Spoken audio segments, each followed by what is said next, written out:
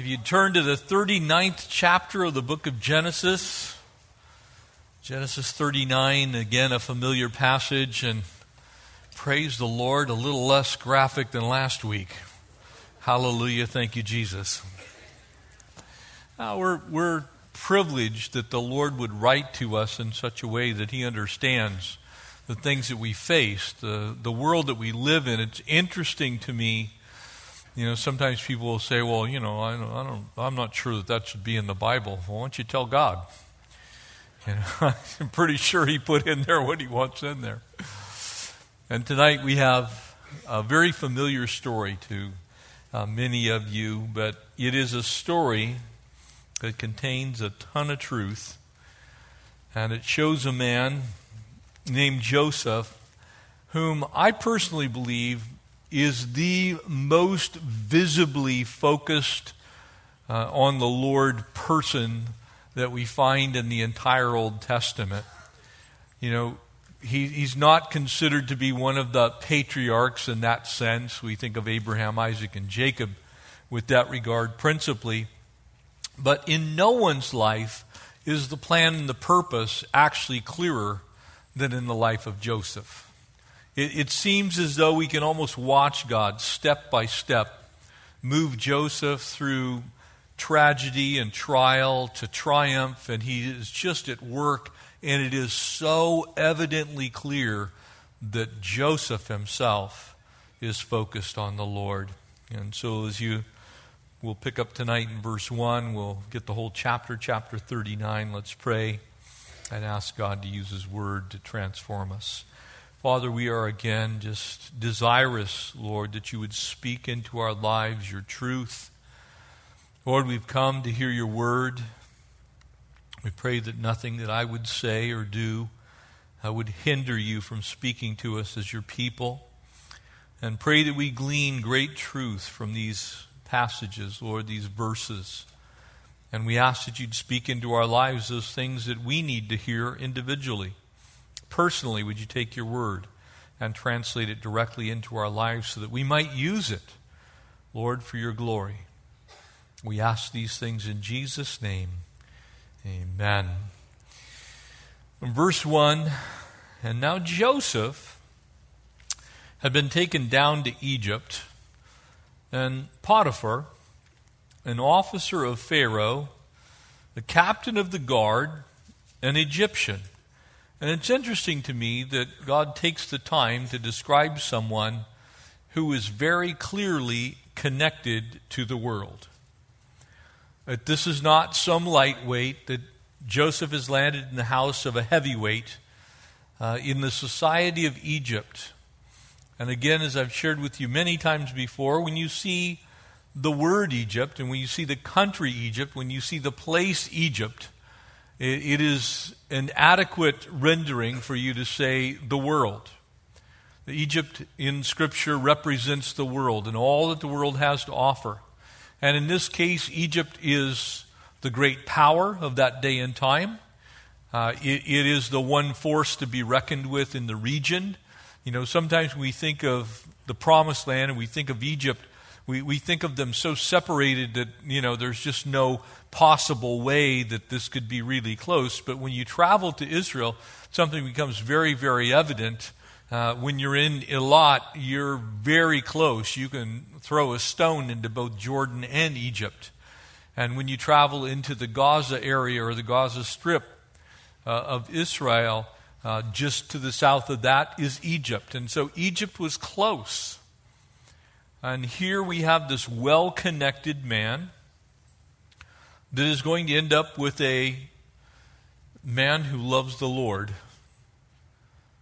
in a heathen environment, who's going to now stand for God at all cost. And I think that the greatest application of this passage, whether you're a man or a woman, is that no matter where God puts you, no matter what circumstance you find yourself in, there's a couple of things that are always going to be true about you and your relationship with the Lord. And that is, you will either rest and trust and stand in Him, or you will surrender. And here we find Joseph resting and trusting in the Lord, and we see God come through time after time after time after time. An Egyptian bought him from the Ishmaelites who had taken him down there, and the Lord was with Joseph. And you're going to see that phrase in roughly that form 4 times in this chapter. The Lord was with Joseph. Didn't seem like the Lord was with Joseph. And I think tonight there are probably many of you that have had circumstances in your life to where you were probably wondering if the Lord was with you. And think of where Joseph is now. There's a plot first to kill him. Then the brothers kind of come off of that particular plan. They throw him in a pit. They eventually pull him out of the pit. They sell him into slavery. And now he's down in the enemy's camp. And yet it is said of this man who's been mistreated, maligned, his father's been told that he's dead. And now we find that the Lord is with him. And the Lord is with us in those moments of our lives where we are tempted to think that perhaps God has forsaken us. And he was a successful man. When God is with you, you can count on the Lord being your portion, your strength, your strong tower, your mighty one. That's who he is. And he was in the house of his master, the Egyptian.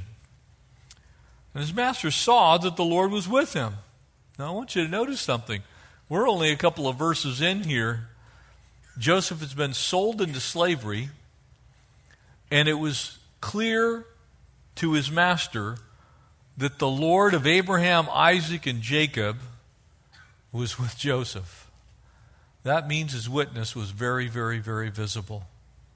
And I think as we saw this morning, that there was something about Joseph, and undoubtedly it was the love of the Lord that was coming through, because he had every right to be bitter. Amen? He had every right to have a woe is me, poor, pitiful me attitude. He could have been an Eeyore believer at that point in time. He could have been searching for his tail. But the Lord was with him, and that the Lord made all he did prosper in his hand. So visible was the work of the Lord in Joseph's life, that what Joseph did gave glory to the Lord. Do you remember what I said as we closed this morning, if you were with us? It is one thing to declare the works of the Lord, and it is another thing for us to actively go do the works of the Lord. That our living has to match up with our speaking. We need to make sure that what we declare and what we do match up. That way the Lord gets the glory for our lives. And so Joseph found favor in his sight. And he served him. Now the first thing that people will say is, well, this is unfair. Yes, it's unfair. And yes, a heathen captain of the guard is going to profit off of Joseph because God's blessing him. But that's also true of our lives very often. And yet the Lord doesn't pull Joseph out of this situation. He prospers Joseph in this situation. And Joseph found favor in his sight, and he served him, and he made him overseer of his house and all that he had put under his authority. So everything this man had was entrusted to Joseph, whose life is marked by his God. The one thing that this man clearly knew is who Joseph's God was. And it was God that had prospered him. And so it was from the time that he had made him overseer of his house and all that he had, that the Lord blessed the Egyptian's house for Joseph's sake. You know, I've listened to story after story after story of a company or a business that is not specifically Christian, that ends up becoming blessed and prosperous because it has people who love the Lord working in it. Because God's not only watching after the families of those believers, but God is actually through them ministering to those people who do not yet know him. And so people become great at the things that they do. They prosper. They rise to the top. They end up in positions of authority, exactly as Joseph is, and you can see the hand of God upon his life. And the blessing of the Lord was on all that he had, in the house and in the field. And thus he left all he had in Joseph's hand, and he did not know what he had except for the bread that he ate. In other words, he was so trusting of this man whose character was impeccable before the Lord that he didn't even ask any question. He said, "You just tell me where to go have dinner." That is a man of unquestioned character. And one could say this would be a woman of unquestioned character in the Lord. I think it's wise for us to not too deeply genderize the truth that's here. And while it's being written in certainly a context of Joseph and Joseph being a man, the truth is timeless across gender bounds as well. And now Joseph was handsome in form and in appearance. You know, it's interesting to me that sometimes one of the things that we often forget is God's providence. And that word that we use in English, providence, is actually made up of a couple of Latin words, pro, meaning before, and video, meaning to view. In other words, God has viewed your life start to finish before you ever live it. God has seen the totality of everything that will ever happen in human history before it happens. He knows everything before it happens. God's providence, then, is perfect. He makes zero mistakes in that regard because he actually knows the outcome. That does not mean that he has predetermined everything, but he does know what's going to happen. God allows mankind to live his life, and God allows circumstances and situations to play out in our lives. Any number of paths that your life can take, any number of places that you could go that the Lord might prosper you initially in, and there are places that you can go that the Lord might just allow you a little bit of problem. There are things that you can do with your decision making that place you directly in God's plan and path, and there are things that you do with your decision making that can make God have to come rescue you. But make no mistake, God providentially cares for his people. He's not caught off guard. He doesn't wake up and all of a sudden he is amazed. You know, he's stunned by what has occurred. I had the privilege after services today to pray with all kinds of different people. And so many of those that I prayed with came and said, you know, the Lord just shared with me in my cancer, or the Lord just shared with me in this brokenness in our home, or the Lord just shared with me that he's got this under control. God has it. And the reason that we know that Joseph knows that God has it is Joseph is focused on the Lord. And that's what makes the difference in his life. He is looking at things from God's perspective. When we look at earth and we look at the things in our lives from our perspective, things look pretty bleak most of the time. Amen? They really do. If you're looking to yourself, to your own resources, your own capacities, your own abilities, then you're almost always overmatched. You're outgunned, overwhelmed. But if you're looking at life from God's perspective, it takes a different flavor. And in this case, the hand of God is upon Joseph. It's the leading of the Lord. And actually, we're going to find out that God sends Joseph to Egypt. It's not even that he allowed it. It's very clear that he was actually sent there by God. And so each one of these things that comes up that's seemingly negative is an example of Romans 8:28 working out in his life. For someone who loves God, all things work together to the good.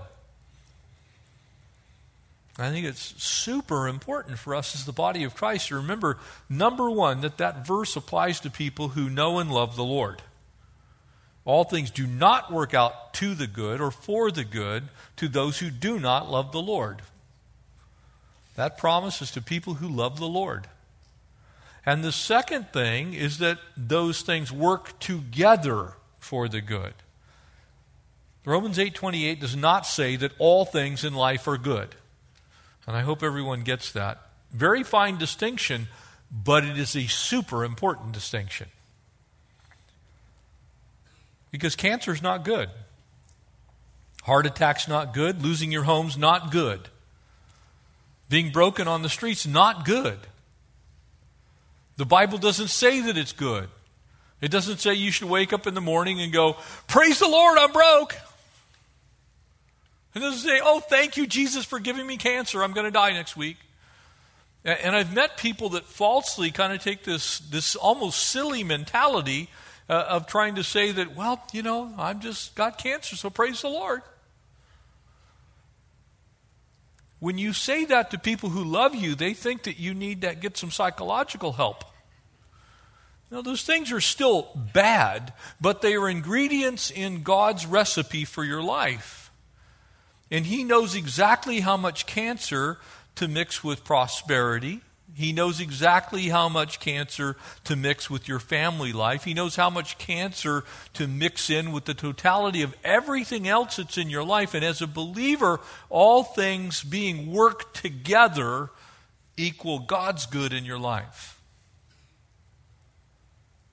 That principle is found here in Joseph's life.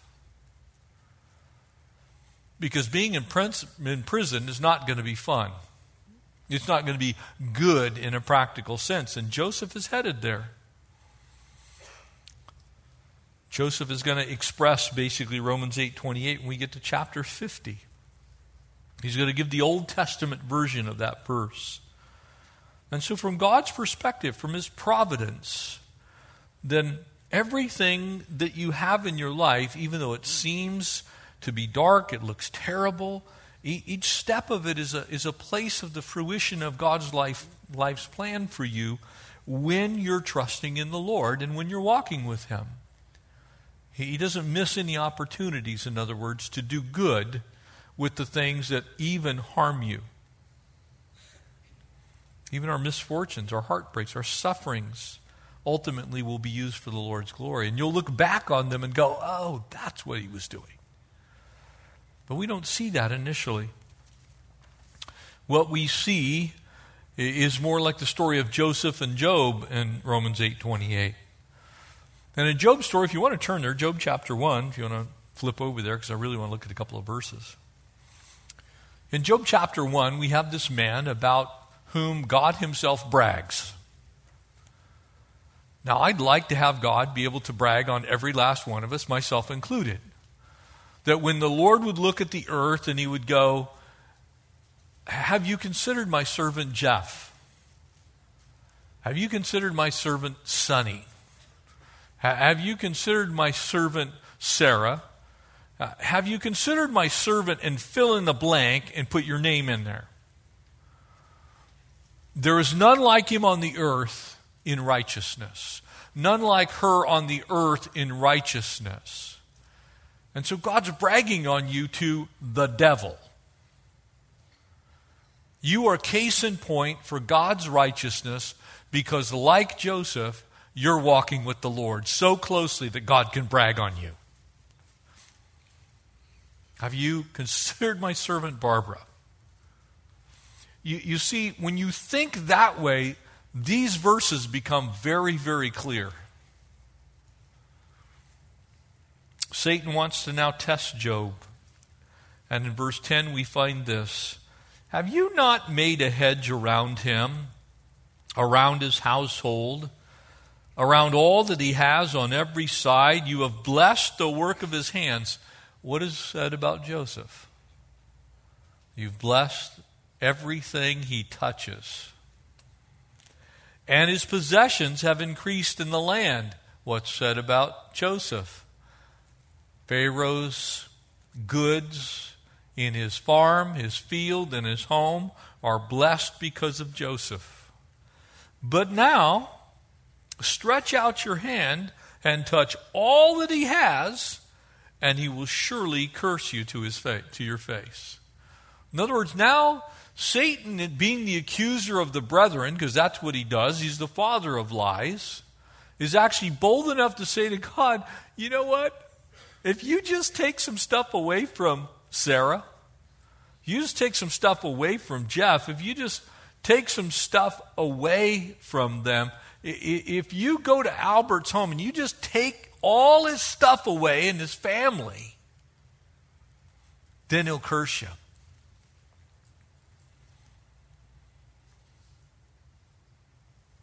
And the Lord said to Satan, behold,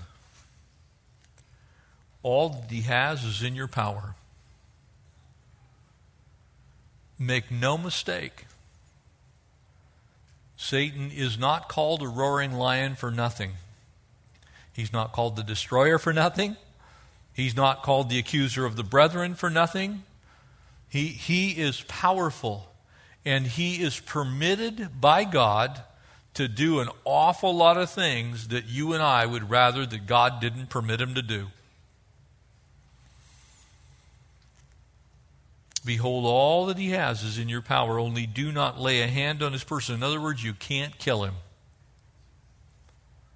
You got to stop short of killing him. And so Satan went out from the presence of the Lord. So Satan's basically saying, God, you have rigged this. This is your game. You're controlling it. And because you've made things so good for Job, you take your hedge from around him, you let me at him, and he will curse you to your face. And so great is the work of the Lord in our lives, that not only does God allow Satan to test Job that way, but he absolutely knows ultimately what's going to happen in Job's life, and Job is going to pass that test. But Job's life became a living hell. Job lost everything. His flocks, his fields, his family. Everything that Job had was taken away from him. And as you read through the story of Job, we find him sitting in the city dump. He's got boils. He's scraping himself with pieces of pottery. Even his wife finally comes to him and says, you know, if you knew what was good for you, you'd curse God and die. But not only does Job not do that, by the time we get to chapter 19 in the book of Job, what we find is a man who's so resolute in who God is, he says, I know that I will stand on this earth and I will see him in my flesh. I'll see God. Do you have that kind of faith tonight? Do you have that kind of faith tonight? That God indeed is going to work all things together for your good. Even when it seems like the hedge is down, the wall's down, and the enemy has been loosed in your home. Because God does have a plan. And that plan ultimately is a future, it's a hope, it's good, it's not evil, and he has a plan to prosper you exactly as he's going to do Joseph. The question is, will you trust him? Dr. R.A. Torrey used to say that Romans 8:28 is that beautiful soft pillow for a very weary heart. It's a place to lay your head when the world seems to be coming unglued. And I think that here in the story of Joseph, we have much the same thing. Because when you think about Egypt at that time, Egypt had been a power for more than 500 years already. They were the power in the region. They served a pantheon. There were more than 2,000 gods. Their cities, the major cities, were usually governed by a specific deity like Ra, the sun god, or Osiris, that was going to judge the deeds of all humankind one day. And so those cities took on the flavor of these gods. So here's Joseph in a very foreign environment. And I can tell you, us as believers, we're in a very foreign environment. Amen? The world that we live in is not friendly to the cause of Christ. It's very anti-Christ in that sense. If you were to run around with an Egyptian pharaoh costume, you would probably get all kinds of people to follow you around, and they'd make a cult out of you and everything else. But chances are you wouldn't go to jail for it. But if you stand on the street corner and continue to preach Christ, and you stop a little traffic and you tell them about Jesus, oh, I can guarantee you're going to be in trouble.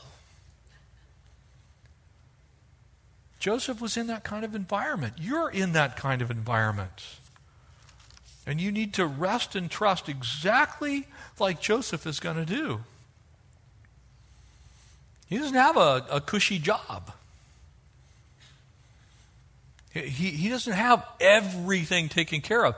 God has not so protected him that nothing bad can happen to Joseph. And in fact, we're going to see that not only does something bad happen to Joseph, something really bad happens to Joseph. But God is going to do something really good with what happens to him that's really bad. And you got to look at it that way. That's how you can have peace in that moment of trouble. These slaves that were Semitic, the line of Shem, ultimately they're going to be millions, more than likely, of Hebrew slaves that are going to do nothing but make mud bricks. And God's going to deliver. They're going to be there for 400 years. We whine about things that go through election cycles, don't we? That's 4 years. Multiply times 100. And that's how long the Jewish people were in slavery in Egypt. Are you willing to rest and trust that God is good, even when the enemy's doing his worst? There's 3 things I think that we can learn from this story, kind of encapsulate some of these things. Joseph becomes the source of God's blessing for everybody. He's that Psalm 1 guy. If you haven't underlined Psalm 1 in your Bible, do it. Blessed is the man who walks not in the counsel of the ungodly. Amen? Stands in the path of sinners, doesn't sit in the seat of the scornful, but his delight is in the law of the Lord. That's the kind of person that God blesses. Meditates on that law day and night. By the time you get to verse 3 of Psalm 1, it says he's going to end up like a tree planted by rivers of water that brings forth fruit in the season, whose leaf doesn't wither, and whatever he does shall prosper in the Lord. That's what a person's like that trusts God. But that doesn't mean you're not going to go through difficulty. It means that in the storm, in the difficulty, you're clinging to God. And Joseph is an example of that kind of trust in the Lord. You know, he never read Jeremiah 29:7. Seek peace in the city where I've caused you to be carried away captive, and pray to the Lord for it, for in its peace you will have peace. He didn't know that, but he was living it. Joseph didn't have that benefit. Or what Peter would write to those Christians who were scattered in the Roman Empire. You know, sometimes we read the things that Paul and Peter wrote about those who've been put in authority over us. We're like, we want to go find Paul and Peter and strangle them. Therefore, submit yourselves to every ordinance of man for the Lord's sake, whether to a king as supreme or to governors, as to those who are sent by him for the punishment of evildoers, for the praise of those who do good.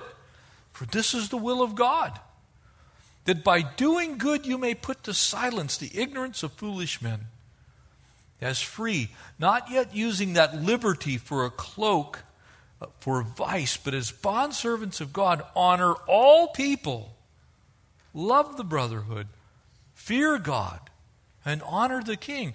It is hard to honor some of the kings we got, amen? It is. It's hard.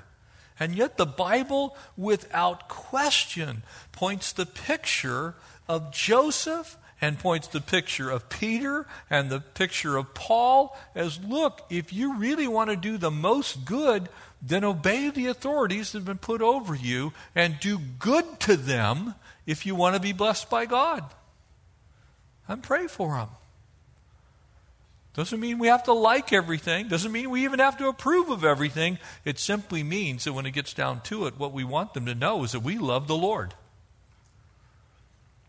We have God's plans in mind. That was Joseph. He was a source of blessing. It says here in verse 5 that the Lord blessed the Egyptian's house for Joseph's sake. Can I tell you that America has been blessed because of the body of Christ in America? That is an absolute fact. Our system of laws is founded, whether you want to believe it or not. The principal author of the Constitution, John Adams, as he writes, it is not even suitable for anyone except a group of people that honor God, because it assumes that there's someone over us. Our whole system of laws is built on that. That's why our Declaration of Independence says what it says.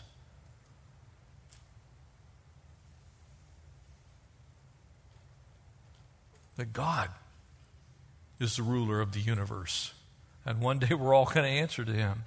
And so we need to be faithful to Him no matter where we are. Proverbs 22 verse 29 says, "Do you see a man who excels in his work? He will stand before kings. He will not stand before unknown men." And when you do a good job, when you honor the Lord with everything, including serving that boss that's taken advantage of you, you honor the Lord. And so we ought not to look at difficulty as though it's like God hates us. If there was ever a person in the entire Bible that could look at their circumstance and go, man, God hates me, it was Joseph. I mean, what did this guy do? How did he end up in this circumstance? Yeah, he had a couple of dreams, probably should have kept his mouth shut, but it certainly wasn't worthy of his brothers selling him into slavery or trying to kill him. And now he ends up in the house of this ruler of the Egyptians. And shortly it's going to get really ugly for him. The second thing we see in Joseph's life, pick up in verse 7. Joseph's going to be an overcomer of temptation. And it came to pass after these things that his master's wife, that would be Potiphar's wife, cast longing eyes on Joseph, and she said, "Lie with me." And we will not elaborate this week after having elaborated last week, but I think you all know what that means. And I think it is also equally important to not genderize this, but to modernize it, to look and say, this could happen either direction in the world in which we live. There are men with evil intent, there are women with evil intent, and there are both who are not satisfied with the person that they might personally be married to, or the fact that someone else is married to someone that they desire, and they are not past doing this very thing. This is a very real temptation in our world. Lie with me. But he refused and said to his master's wife, "Look, my master does not know what is with me in the house, and he has committed all that he has into my hand." Do you see a man of deep integrity there? Because let's face it, the situation is an opportune one for someone who has their heart someplace other than on the Lord. Who's going to know? Joseph's handsome. She's hot. She wants him. He's a guy. Sounds like every soap opera on television. Pretty much the same situation, isn't it? There's no one greater in this house than I, nor has he kept back anything from me but you.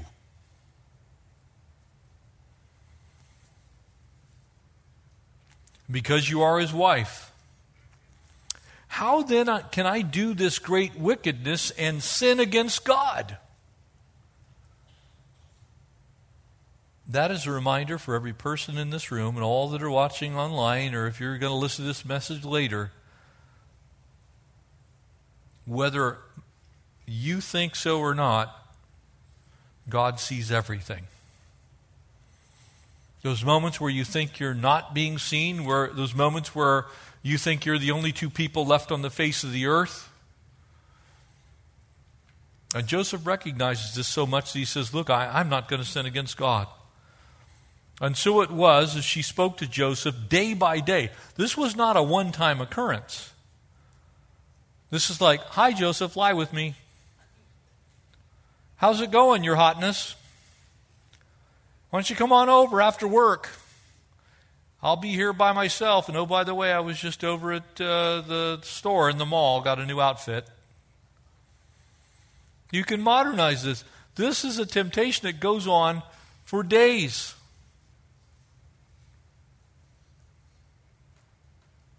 That he did not heed, didn't hear her, to lie with her, or to be with her. Joseph not only is not entertaining this, he's doing exactly what James chapter 4 says. Resist the devil, and he will flee. Go the other way. When the enemy comes knocking, tell him you already have one. You don't need another God. That you're not going to listen. That you refuse to be engaged. You see, the problem that many of us face is that we attempt to see exactly how close we can get to the cliff of sin before we fall off. Not Joseph. But it happened about this time when Joseph went into the house to do his work, that none of the men of the house were inside, and she caught him by his garment, saying, lie with me. But he left his garment in her hand and fled and ran outside. And so it was, when she saw that he had left his garment in her hand, he fled outside. Now, I don't know if you've ever thought about it. He had to know that was incriminating evidence against him. But he was more concerned with his integrity than he was with getting in trouble. Oh, that would be true about the body of Christ, that we would be so concerned with our integrity that we're willing to risk someone else thinking something that's not true, rather than catching us in the middle of something that could cause them to truly question our integrity. Your integrity is one of the very few things that you can protect. You can't protect your own life from everything, but you can protect your integrity. And she called to the men of the house and spoke to them, saying, see, he has brought into us a Hebrew to mock us. And he came in to me to lie with me, and cried out I cried out with a loud voice, like, help! Total stone cold lie. And it happened when he heard that I lifted up my voice, he cried out, and he left his garment with me and fled and went outside. And so she kept his garment until his master came home. And then she spoke to him in words like these, saying, the Hebrew servant whom you brought to us came in to me to mock me. And so it happened that as I lifted up my voice and cried out, that he left his garment and fled outside. And so it was, when his master heard the words which his wife spoke to him, saying, your servant did this to me after this manner, that his anger was aroused, and he took Joseph's master took him and put him into prison, a place where the king's prisoners were confined, and he was there in prison.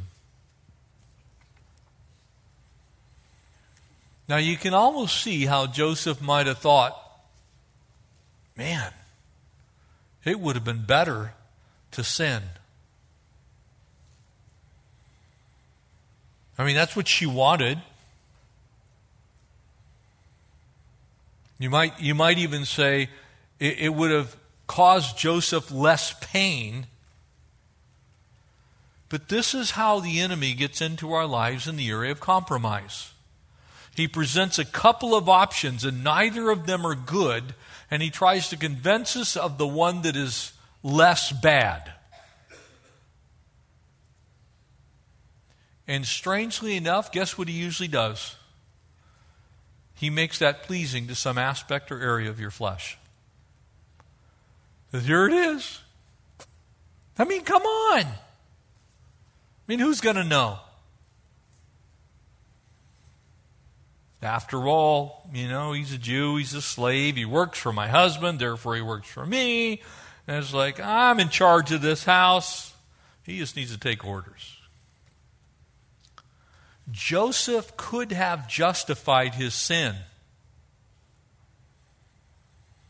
Joseph could say, I didn't have any choice. What was I going to do?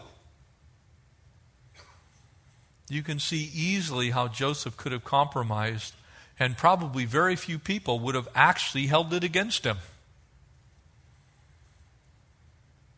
They would have probably agreed with him.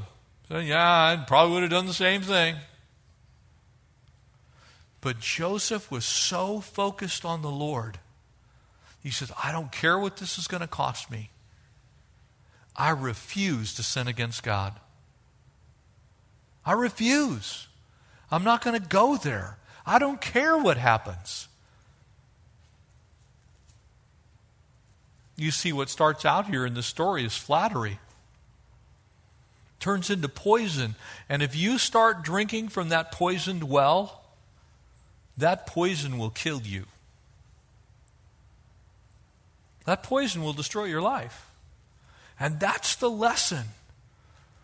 This is the lesson of all sexual sin.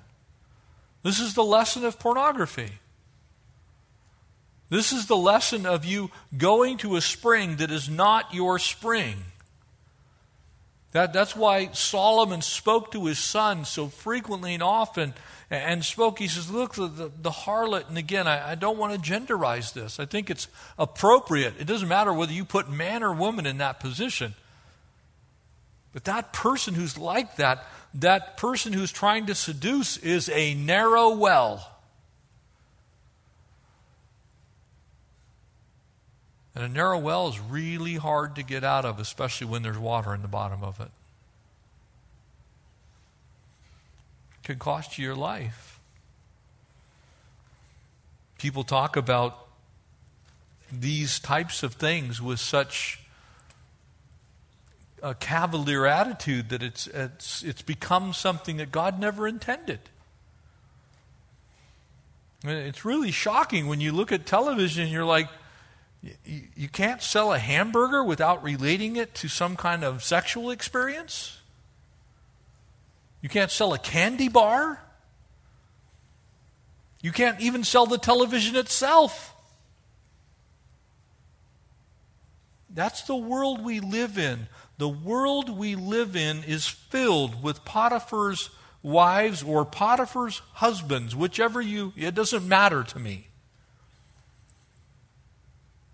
But the world is filled with those types of things that are going to cry out to you, lie with me.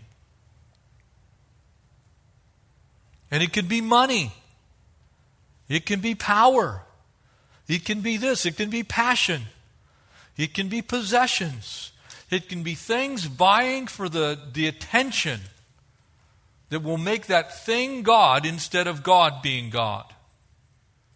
And when anything becomes God instead of God, you have lost.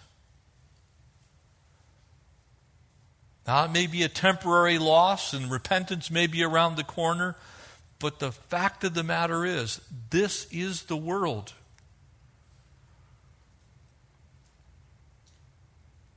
Fornication, adultery, those types of sins turn what God intended to be pure and beautiful into a sewer.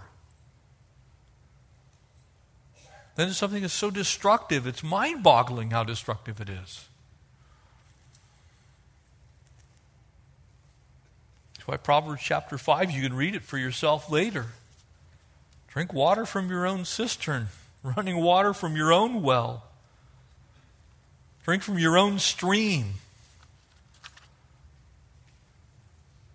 Don't go there.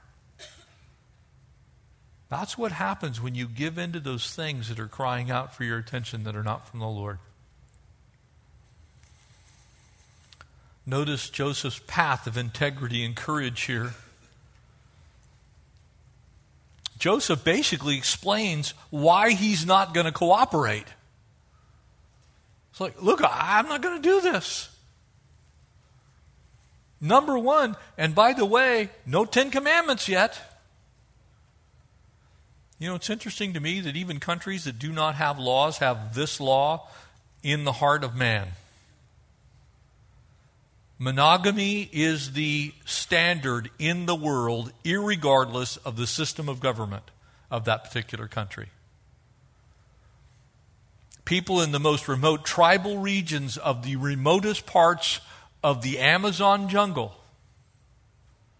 many of whom are uncontacted people, still generally live in monogamous relationships because it's in the heart of man to do so. We understand there's something special about the male-female relationship, that it should not be treated anything other than holy.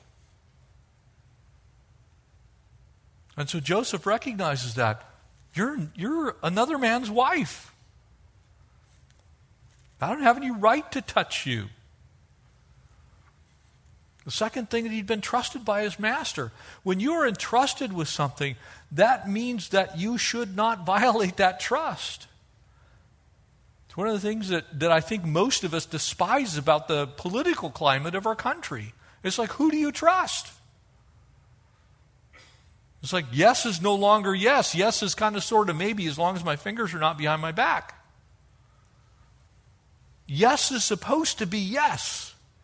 And for the body of Christ, for believers, when we say the Lord is in this and this is what He wants, we are expected to live that way. We have to have integrity. And I think you can almost see Potiphar's wife arranging things to make it as appealing to Joseph as possible. There's no servants in the house. She just keeps coming after him. That's exactly how the devil's going to work on you. You're going to drive past that same bar. You're going to drive past that same dispensary. And it's going to become, lie with me. That same person on Facebook or Instagram. I'm still here. Well, it starts as flattery.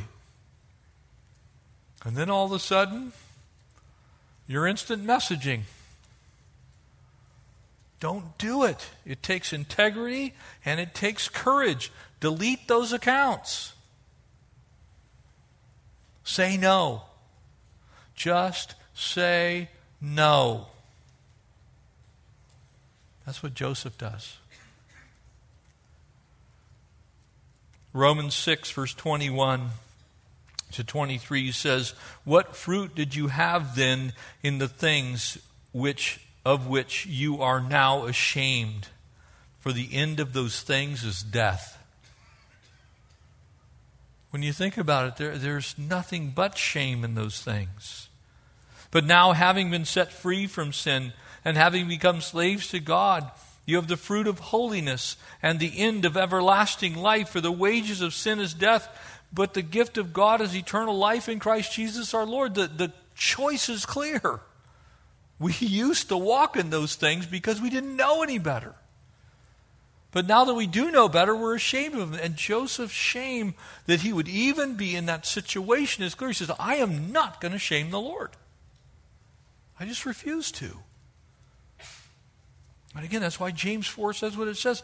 Therefore, submit to God. Resist the devil and he'll flee. It doesn't say, therefore, submit to the sin, put yourself in harm's way, and continue to think about it and dwell upon it and hope that God delivers you. It says we have to use our God-given willpower to do exactly what Joseph does, which is to keep our integrity, to have courage, and resist the devil. It's seen in the life of Nehemiah in chapter 6. In the opposite way, he's got the courage where he says, look, I'm not going to flee. I'm staying right here. God called me to this. And so if God calls you to stay, stay. If he tells you to flee, flee. But do what God tells you to do. That's the picture here. And I love the character of Joseph, because even if no one else knew, he knew that God did. And that was enough for him.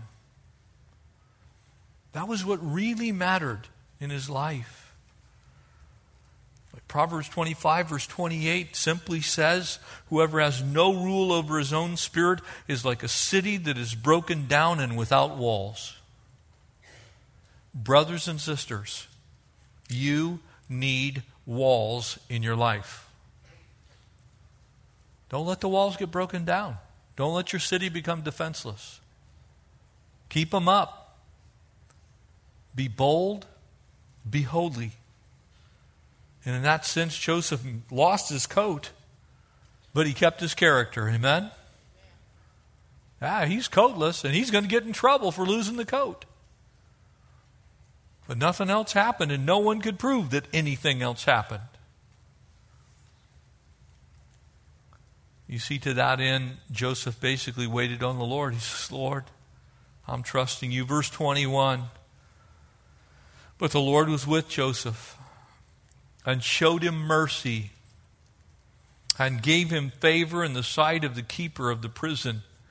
He says, look, I'm going to go with whatever happens in my life. I know I'm in trouble. But even in prison, not only is Joseph going to keep his character, but he's going to prosper in prison. And the keeper of the prison committed into Joseph's hand all the prisoners who were in the prison. You see what he does? He puts him right back in the same situation that Potiphar had put him in the first place. He says, we're giving you everything. Basically, the keeper of the prison is saying, I don't even think you belong here. So we got to figure out some other thing for you to do. And whatever they did there, it was his doing. Basically, Joseph started running the prison. And the keeper of the prison did not look on anything that was under Joseph's authority. And here comes the causal reason. Because the Lord was with him. And whatever he did, the Lord made it prosper. Family of God, just like Potiphar, the warden now turns everything over to Joseph.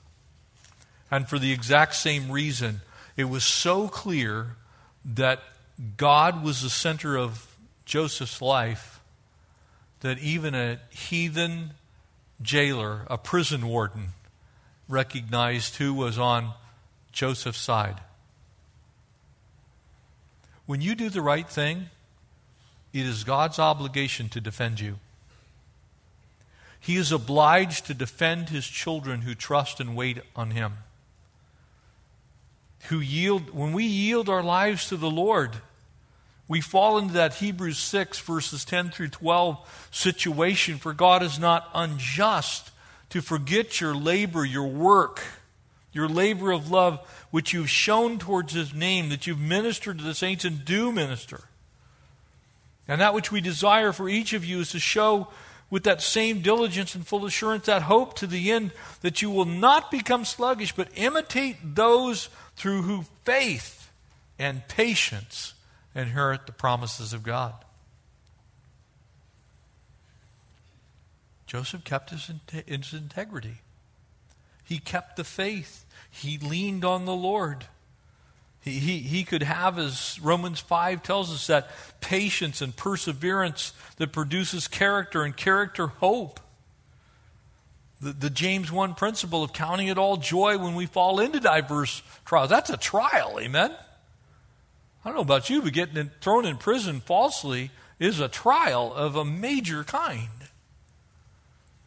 But he would rather be in prison with the Lord than in bed with Potiphar's wife without the Lord. That's a place that we all ought to think about.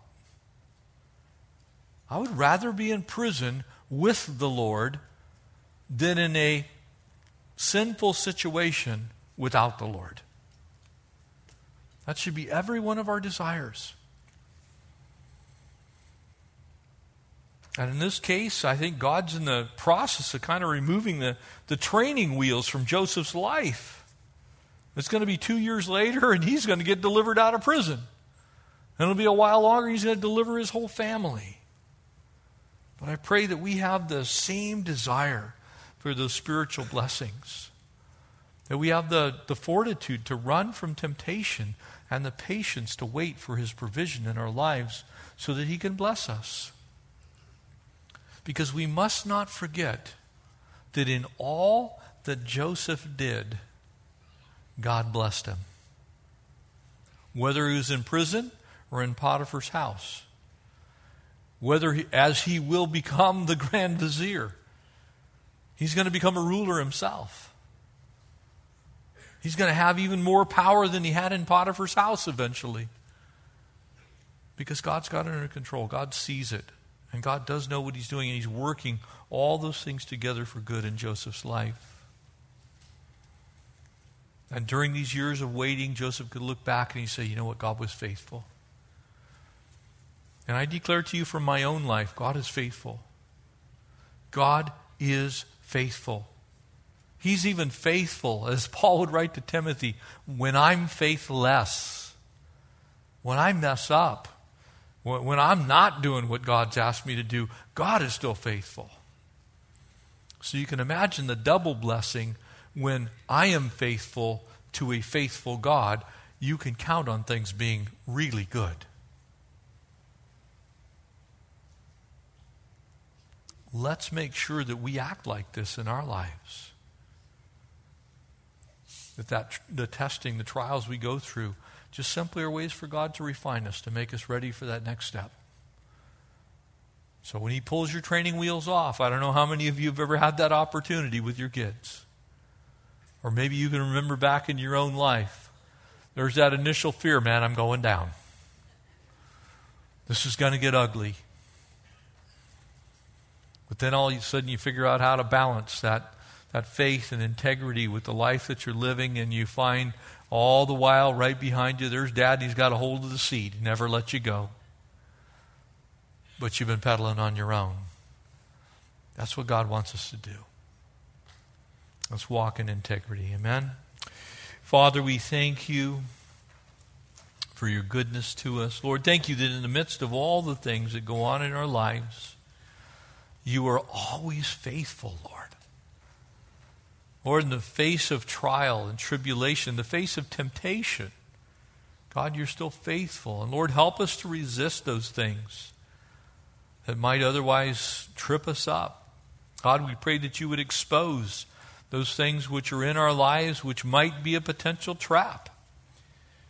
God, we ask that you would show us the Potiphar's wives in our own lives.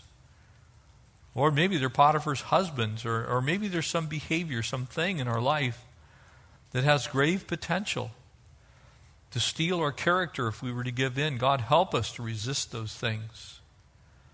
God, if there's anyone struggling tonight in some area that you know, and they know you know, Lord, would they surrender it to you? Father, we thank you that you are good and that your mercy endures forever. And so, Lord, we ask you to bless us with strength and perseverance. Cause us to run the race with that endurance, Lord, that would help us to reach forward to that high calling, that prize that we have in Christ Jesus. Lord, we look forward to that day when we're glorified and in heaven. And until then, help us to keep our integrity and trust in you. We ask these things in Jesus' name. Amen.